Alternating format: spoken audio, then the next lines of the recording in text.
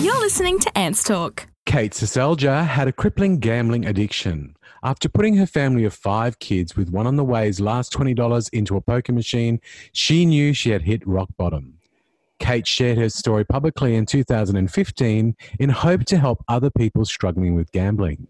In 2016, she started the Hope Project to help all people deal with life's struggles and develop strategies for resilience. Thanks so much for talking to us today, Kate. How are you? I'm well. Thank you so much for having me. Oh, it's our pleasure. Thank you for, I'm fascinated by your story, and I'm sure a lot of the listeners are going to be too. So I'm really excited to have you on the show. Oh, it's an issue that, is so secret and hidden in this country, but it's actually such a massive, massive problem. I can imagine. Yeah. So I was just going to start by asking you about your childhood. Could you tell us about that? Absolutely. I'm one of 7, and I adored being in a large family, and hence why I've had 6 of my own. I'm second eldest of 1 boy and then 6 girls, and just grew up in Sydney.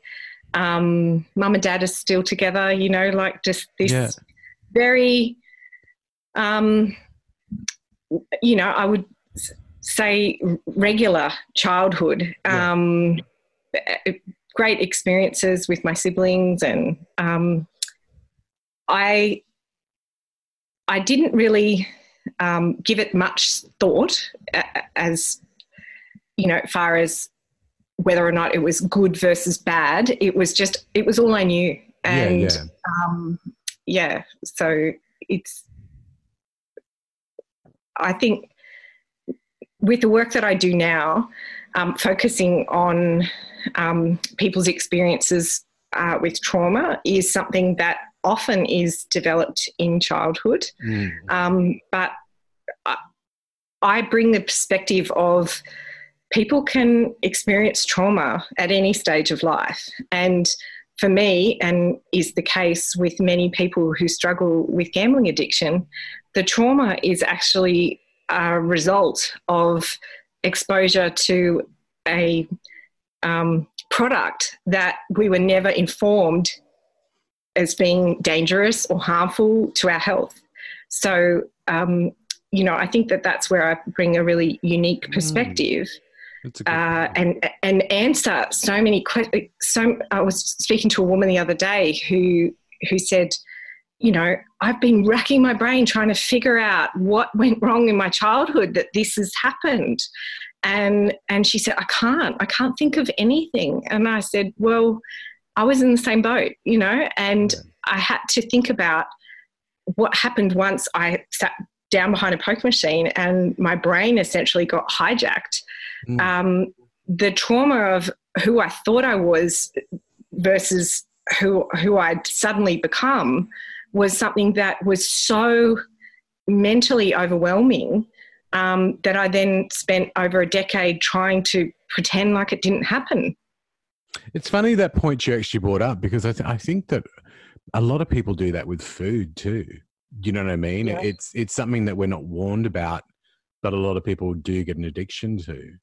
And it's funny you even talking about the large family thing. I come from, people think mine's large, and it's only, there was only 5 of us kids, but my mother comes from a family of 12. And then a friend that I used to live with, his family, he actually comes from a family of 16 children. Wow. So I really do get the aspect that you're talking about in that realm. What I was going to say, in your past, like in your family's history, did you see gambling around you back then? It was present in small amounts, like I remember my nana giving me scratchies for birthday presents. Like I had no idea that actually wasn't, an appropriate thing. I, went to high school fetes and things like that where they'd have different elements of gambling, like chocolate wheels and you've got Lotto the Melbourne Cup each year. Yes, Melbourne Cup. Yeah. But really, as far as pokies went, my family, we just didn't hang out at a club. So there was very limited exposure to them before I turned 18. And I was with a guy at the time, and he loved gambling in all of its forms. He loved horses. He'd play the pokies. And so, that was just that normalization of it. Like, oh, okay, everyone does it. And it's in a whole bunch of safe public places. So, there's no, it wasn't like I walked into an opium den and, started having drugs, but it was the exact same impact on my brain. And I didn't When I look that. back, majority of people I know, like the older people I knew, they all played bingo. Yes. Bingo was massive back in the day because, to be honest, I'm 50 and I don't really recall there being even pokies back in my youth. I don't remember. They really flourished in the 90s. That's when they really started to ramp them up, and they went from just being in a few venues to nightclubs, pubs, clubs, especially across the state of New South Wales where I grew up. Yeah. So was that with the past partner that you sort of would say that you first gambled as such? Yeah. Yes. Yeah. And what do you recall? Was it just, whatever? Or did you feel something almost immediately, like an attraction as such to it? I won first time. So that is often the case with people. We've totally underestimated that, neural pathway that gets formed, especially if, I would say the only preconditioning I had, if for want of a better word, would be that, growing up in a large family, money wasn't, splashed around everywhere. Yeah. And to all of a sudden win a couple of $100 after putting $20 in, you're like, oh my gosh, that was so easy. Why would anyone do anything else, And I didn't understand, as I said, that the power of that belief that kind of got formed at that point. And how, they've been intentionally designed to addict, and the government and the industry knew it. Supportive of it, And going into it, they knew exactly what they were doing, and there was no consideration to the human cost. And that it just absolutely breaks my heart at such a deep level.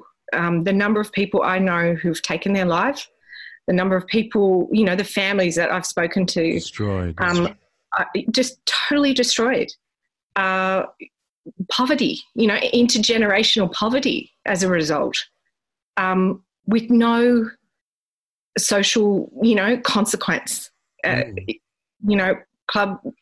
industry gets to, return 0.8% or something, some tiny, tiny amount compared to what is taken. Yeah. And that often goes to sporting fields and room hire and stuff like that. It's not cash for cash. Yeah. It's not helping restore human lives that have been shattered. That's for sure. It's funny. I guess a lot of people, they just don't understand the thinking and the concept and, how can you be like that? And how can you get addicted and all that sort of stuff? And going back to my point about food even, as I said, I come from a family of 5. We didn't come from a lot of money.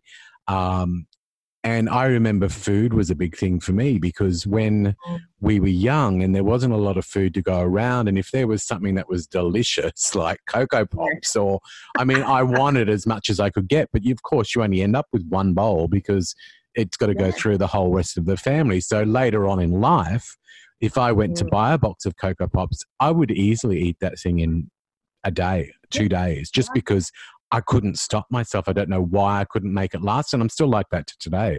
I can't make it last, and I'll buy it with the intention thinking, okay, I don't want to put on weight. So I'll leave it for another, it's going to last me 2 weeks or a week, or it doesn't last a day. You know what I mean? And I've realized that myself. So therefore I just don't buy the stuff because for me, health wise and weight wise, I don't need it in my house. But hopefully that little sort of explanation will make sense to some people out there, some of the listeners that maybe don't understand how things can affect you. Absolutely. Especially later on in life. What do you think the draw for you was? I think it was that, the freedom that it represented. Yeah.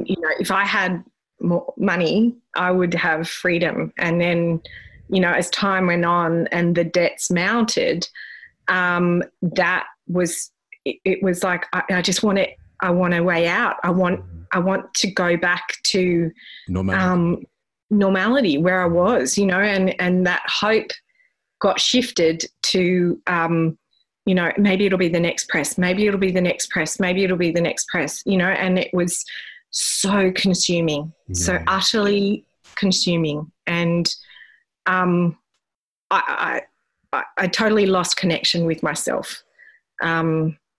It was the scariest period of my life.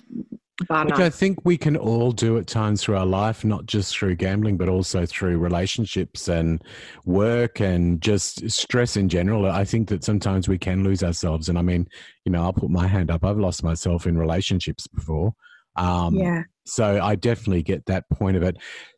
The one thing that's always freaked me out about, I mean, I've always enjoyed a little, tipple here and there, like Melbourne Cup I used to do when it was a work thing and whatever. Like I'd never gone and placed a bet myself, but if someone at work was doing one of those group things, I go, oh yeah, I'll give you $5, whatever. But I've stopped doing that purely because of the cruelty towards horses. But what always got me about poker machines was, how you can sort of peep inside that little gap that's above the screens, and it gives you the numbers inside that they, sort of regulate and count. That's always gotten me. I've always thought something not right about that. Like I just really feel there's a shifty side to it all. And going back to your point of, they've always known what they were doing. They only have to give a percentage back to the players, et cetera, et cetera. I find that really shifty. You know what I mean? Like I think that I wouldn't be surprised if in years to come there's a lot more secrets that come out of that whole industry. I really don't. Yeah, it is. It's so dark.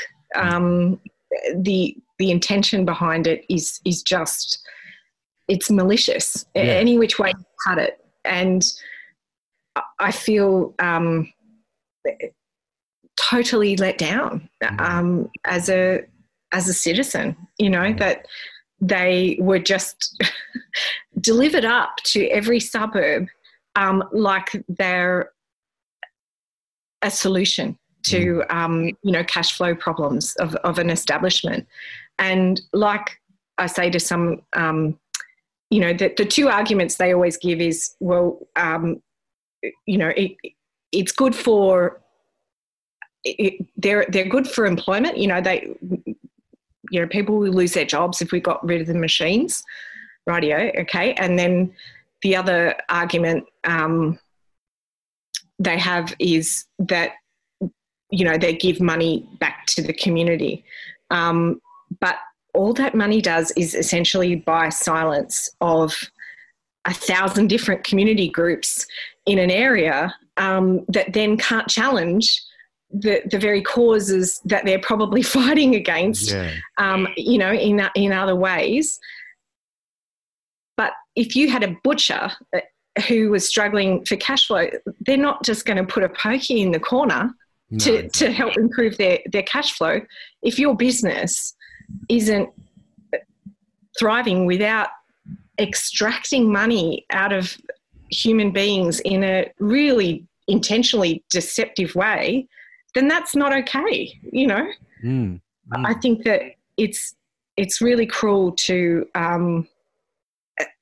justify their existence on the back of human suffering. Yeah. That's very interesting. When did you realize that you actually had a problem? Oh, Because I know probably. that I know that there was probably that breaking point of, I mean, where I've researched you and I read the story about putting the last $20 in, etc. Yeah. But was there a time prior to that where you sort of went like, this is becoming a bit of an issue? Yes.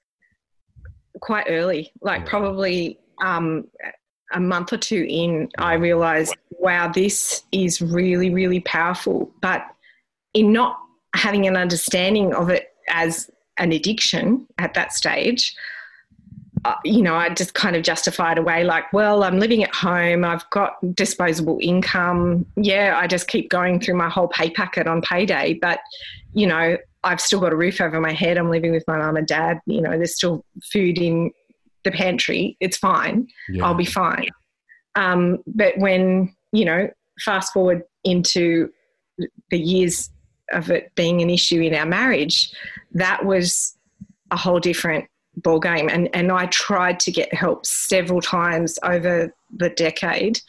And I wasn't met with any kind of understanding that made sense. It was only ever trying to stop a behaviour, not actually restore me, not actually provide me with an insight into, hey, this machine is intentionally harming people. It was only like, do you know the odds of you winning? I was made feel stupid rather than educated about what the truth really was. And that education really came after the documentary Kaching. It's spelled Kaching. If anyone out there is struggling with this, please Google that documentary and watch it, because it will help you and your family understand the inner workings of the machine and how the human brain is targeted in that context. So, yeah, and then just stepping out of shame. Yeah. It's something that we really have dropped the ball with on every front as far as human struggle goes. If we don't solve the issue of shame, then that pain will just manifest in other ways.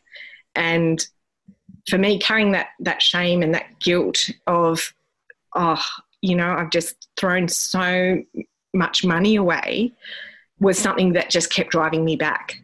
Yeah. And until I was able to go, you know what, I'm human, far out, I made a big bloody mistake. But if I keep flogging myself for that mistake, I'll keep making it.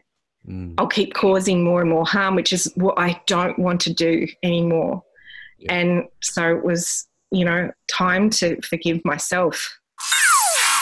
This is Ants Talk. I've always battled with the fact that, I mean, look, put it down to alcohol, put it gambling, drinking, whatever it may be, drugs. I think that we do things to fill a void. There's something that's missing in our life, or something that we want to forget or repair or whatever, and we use those things to heal and to fill us up, basically. And I've always found it really puzzling that they decided to put those machines into a place that was already rife with problems, and that's alcohol. You've already got people that are alcoholics. Now let's also give them a machine which they can just basically feed their money into. And let's have an FPOS machine right next to that machine so they can continue to go and get their payout to put into that. Like, the whole thing puzzles me. It really does. I think it's absolutely criminal what, most places are doing. I actually just went to Vegas, funnily enough, and that was an experience in itself, because we were at the Bellagio, which is, quite a lovely resort there. And we had to walk through, how they've set it up is that you actually have to walk through the casino to even get to the lifts to go up to your room. So they haven't separated it from the foyer or anything like that. You've literally got to go through the casino. Thankfully for us, we gave up smoking about, 2 years ago now. So smoke to me is just like, ugh.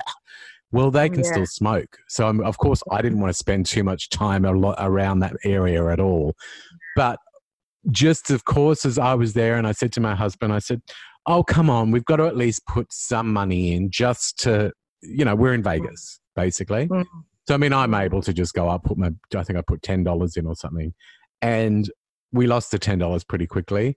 And he was right, okay, let's go. And I reckon I would be very bad because I was like, oh, come on, let's just do it one more time. Yeah. Where he won't let me do that. He's like, no, come on. But it is so easily, so easy to fall into that trap. It really is so easy. It's incredibly easy. It is. Because we're human beings and we're designed to notice, when we're presented with something that is pleasurable. It's something. People often will say to me, oh, well, I have an addictive personality. And I kind of quickly correct them to say, no, you're human. That's quite normal to be pleasure seeking. Yeah. But what we need to try and become more mindful of is this pleasure harmful to me, or is it restorative? Because we can find joy and we can find happiness and we can find pleasure in things that don't harm us. And so, having that awareness of, is this going to constructively meet my needs or destructively meet my needs? And then it stops it from being this is good versus this is bad. Using different language to try and talk to yourself more kindly, it makes it easier to kind of self-correct and recognize what your body's actually prompting you to do. And 9 times out of 10, it's prompting you to self-care. Yeah. Meet your needs that you're potentially, ignoring or just wanting to numb away or distract from, rather than kind of give that emotion or need some attention and meet it in a constructive way. Mm. Can you tell us about the breaking moment? Yeah, it had just been such a long time of, I think, being so mentally, physically, emotionally overwhelmed. Yeah. And as I said, trying to find answers and not actually being met with anything that was helpful really removed hope. Every single time I'd put my hand up and think, yeah, this is it, this counsellor or this, way of thinking about it, I'll be fine. And then I wasn't, and I just felt destroyed on so many levels. And so I quickly, realized when I talk about the cycle of addiction that I was presented with, and how it just is so consuming as a person. You feel like, well, so the best scenario I can hope for is these periods of abstinence. Is that if I'm an addict, then that's as good as it gets for me. Mm. And so part of the stepping out of that shame was reclaiming myself as a human being, and not as an addict, and not subscribing to that label or any label of any kind, because once we do that, then we feel boxed in, and the box that we kind of stepping into is shame again. And so for me, that point of hopelessness drove me to, exhausting all of the funds that I had access to, and just sitting there crying for 8 hours behind the pokey. I was 3 months pregnant, and I just didn't want to go home. I didn't know where to go. I just felt so alone. And you know, had I not been pregnant, I just wouldn't even be talking to you right now, because there was nothing else keeping me here. And that scared me beyond anything. But when I thought about my little girl who was inside me at the time, I felt like I just didn't have a right to take away her life. Yeah. And so I made that decision to answer the call that my husband, you know, he'd been trying for hours to reach me. And he just said, please just come home, you know. And that just blew me away, because he'd often be, you know, quite angry and judgmental and about what was going on with me. But I didn't know at the time that that was him dealing with it through his pain, you know, in his way. And when I'm talking to families now about how to help, you know, bring their loved one out of that shame pit, you've got to talk to them like you can see their pain clearly. Because if you're operating out of your own, it's just going to be like judgment and pouring more shame on top of a person who's already drowning in it. And that doesn't mean that your pain, your frustration, your anger, your trust that's been broken isn't valid, but it just isn't the right time to address it just then. That's actually so a great point you make. Great point. Yeah. That doesn't just relate to the addiction to gambling. That's to a lot of things. Yeah. We've really got to check in with what space are we operating from? And if it's from your own pain, you've got to get that under control in order to see the other person clearly. And that was a huge moment, and that kind of shook him out of his own stuff for a moment to really see clearly he was about to lose his wife. Yeah. And so he fought for me in that moment, and I've had to fight for him in other moments. And you know, we were 20 when we got married. We were so young. We had no clue what we were doing.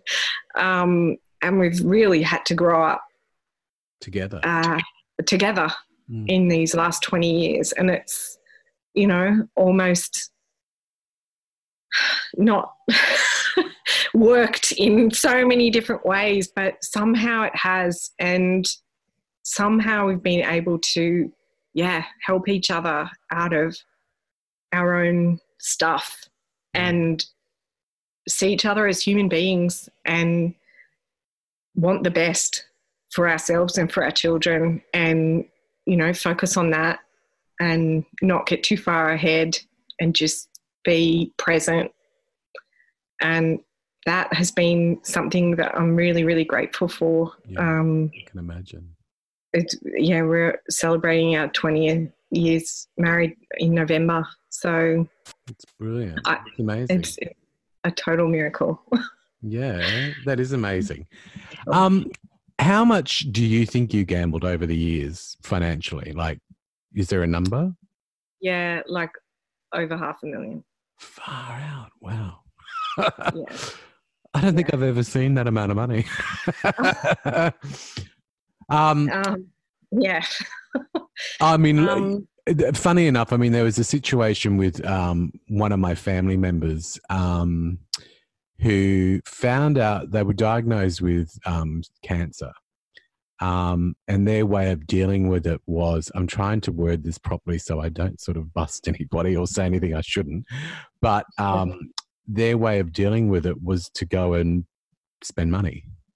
And their partner didn't know at the time that they were spending this money until it got to the point where, you know, it probably very similar to your, you know, break point, And luckily, their partner found out and has understood and stood by them. And I think that is so important as humans, that when we are with people that we love and that we care about, that we do need to understand that. I suppose we see a weakness in them that we weren't aware was there or was ever going to be there as, a forever partner. And I think that at those times, that's when you're needed the most. You know what I mean? And as you said, you can't come from your own stuff at that point. Leave it till after they've healed a little, then you can give it to them. But for that point and for now, you need to just take the time, the patience and the understanding and be able to handle the situation in a way that, is probably going to make both of you mature really quickly, regardless of your age. Yeah. What have you... Completely. Yeah. Sorry, go ahead. No. That, absolutely. I was just agreeing with you. Sorry. That's all right. What have you done since to ward off the addiction? Restoring me. And, that is the key message of, the Hope Project and the system that I created called Awake, is that if we don't focus on human being sustainability, then all of it, we're just vulnerable by default. If you're a human being, guess what? You could fall prey to any number of ways that industries have been intentionally designed to prey on human vulnerabilities. Yeah. So we've got to be kind of ahead of the game and be conscious of those industries and try as much as we can to kind of band together and get rid of as many as we can. But for what we can't control, we can only control ourselves. Yeah. And so meeting my needs in a very conscious way, staying connected to the truth of who I am, my own uniqueness, not trying to compare myself to other people, being, authentic and keeping my eyes forward, like not drowning in regret and bathing in shame every day, but trying to focus on what I can do moving forward. And just really being mindful every day of what is impacting my well-being and recognizing when it happens so I can correct. Because what I understood was we'll cop it from external impacts that we have no control over, and it will be an attack on our self-esteem.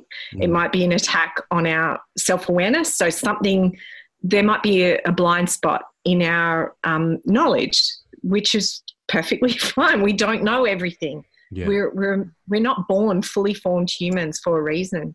We're meant to grow. We're meant to fail. We're meant to grow through our learning. And the other aspect of our well-being is self-care.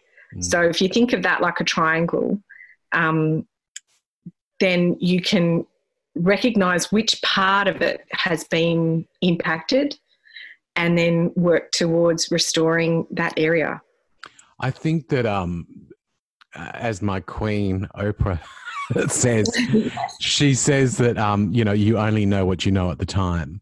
And I think that's a really good point. And another really good point is that I think that people struggling with addiction and people that are close to the people struggling with addiction, they need to always remember that this isn't everything about you. It's only part. And we can't forget the good of the person. Do you know what I mean? Because there is so much good in each of us. And, we can't let this one issue, which can be dealt with, overshadow the goodness. That's another point. What I wanted you to do, though, too, is tell us about the Hope Project. Well, just quickly on that last point was what in the intro when you said helping other people with gambling addiction with gambling, you first wanted to phrase it gambling addicts, and that's in not in not using, yes, we can struggle with addiction, but it doesn't make a person an addict. Right. That label is so damaging to human beings, and that movement of identifying as your pain is so, so damaging, and it keeps people stuck. And that's why the people keep re-struggling and staying in that spiral of pain. So on that front, that's one of the big messages of what I do, is help people to look at their pain, their issues in a constructive way, and see it actually as an opportunity, because it's just a call for us to realign and readjust our lives, and not feel like we're profoundly broken, or we're less than, or that we're defective, but that there's an impact to our well-being that has happened, and it's either been through an external environment or an internal environment, something that we've taken on as something that's not true, but we had no other skills in order to interpret it at the time. So, that wound could then drive us without us even being consciously aware of it. And that's where, that impact of childhood is important, to realise, is there something that has happened that you haven't properly dealt with, and that you are carrying with you, that is driving you without you knowing it. Then on the other side, is there external or internal environments that we are intentionally putting ourselves in harm's way, that we can kind of make better choices? Is it a friendship group, or is it, a school or a work environment? And if you're not connected to something else that is good and joyful in your life, and that represents your whole world, well, of course, you're going to be trying to medicate your way through that horrible, toxic, space. So the Hope Project, I basically talk in workplaces, schools, unis, run workshops, and just put a new perspective on how we're currently dealing with pain in our culture. And it's, spoiler alert, it's badly. And how we can really easily develop skills in a proactive space to have constructive conversations with one another, that help people get to the cause of what's going on, rather than just go, oh, well, you're an addict and you belong over there with those people. Yeah. It's so unhelpful the way we've set up pain in not talking about trauma, for decades and decades. Generations gone by, their way of dealing with stuff is just keep it hidden. And that just doesn't, pain left unprocessed doesn't go away. Oh, it's going to come out. It's like a boil. You know what I mean? Totally. Basically, let it keep festering, and it's going to pop one day. Yeah. Definitely. Yeah. What have you learned about yourself since? I've learned that I am a very compassionate person. And I love how I see people now,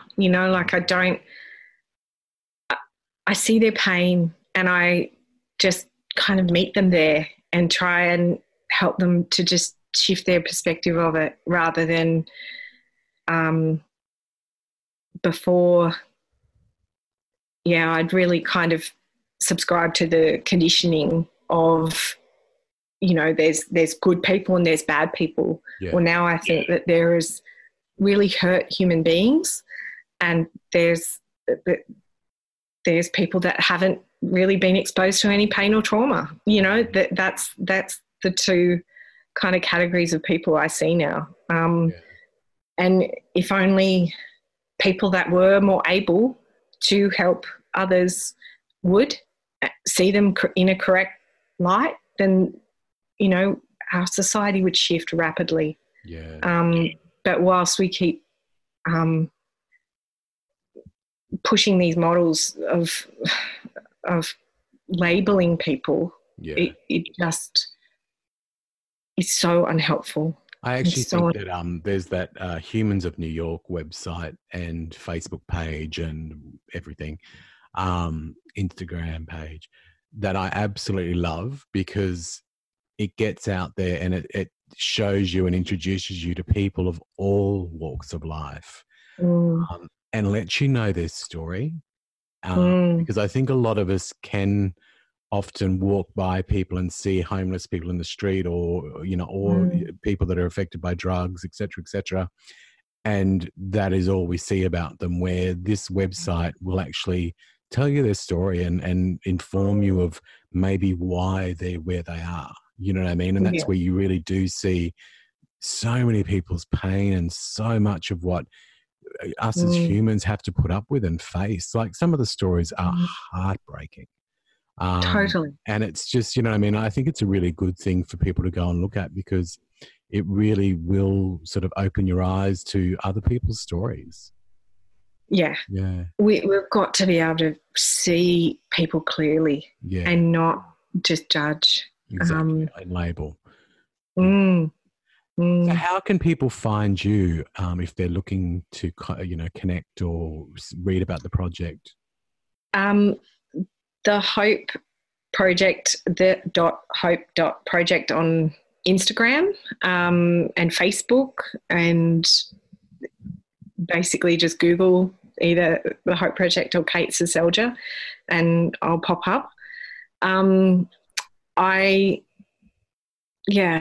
just love connecting with people and either kind of help them plug into help where they are, or give them the resources. You know, I created a little book to help people develop their own resilience and perhaps look at their struggles in a different way.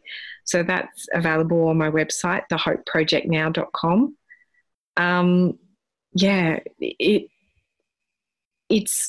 It's something that I just want people to be less afraid of, because there's more people struggling than not. And definitely. And I think that I love now how many people I feel like are getting on top of their pain rather than just continuing down on this road of struggle that is only going to worsen. That to me just gives me so much hope that people are just feeling like it's safe to be able to be human and talk about their stuff in a really constructive way. And I think that's part of the problem of the planet, is that we're all running around trying to act so strong all the time. Yes. And we're, you know, we've been taught that weakness is, you know, wrong, and it's just, you know, we're not supposed to be like that. Where you definitely are seeing a change in the last few years where people are becoming more open to share their pain and to open up, and you know, and I think it makes us all feel better and realize that none of us are perfect. You know, we're not. No. You know, No. we've all got issues. And if anything, I bask in my issues these days. I'm like, bring them on. I'm proud of them. Well, that's the thing. How can there be a normal if we're all unique? Exactly. So therefore, how can there be a perfect? That's it. If we're all unique, we're each other's perfect. You know, like that. We're perfectly imperfect, each one of us, and we have to see the light in each other and help nurture that and create connections and not see any other label, because it's so irrelevant. It's so irrelevant. Exactly. You know, soul to soul and human to human. I agree. And on that point, thank you so much, Kate, for chatting to us today. I really appreciate your time. It's been a beautiful chat. Thank you so much for sharing your story. I've just adored speaking to you. Thank you. Oh, my pleasure. And I hope to speak again soon. Absolutely. Thank you. I'll talk soon. Bye. Yes. Ants Talk. It's like Oprah, but not.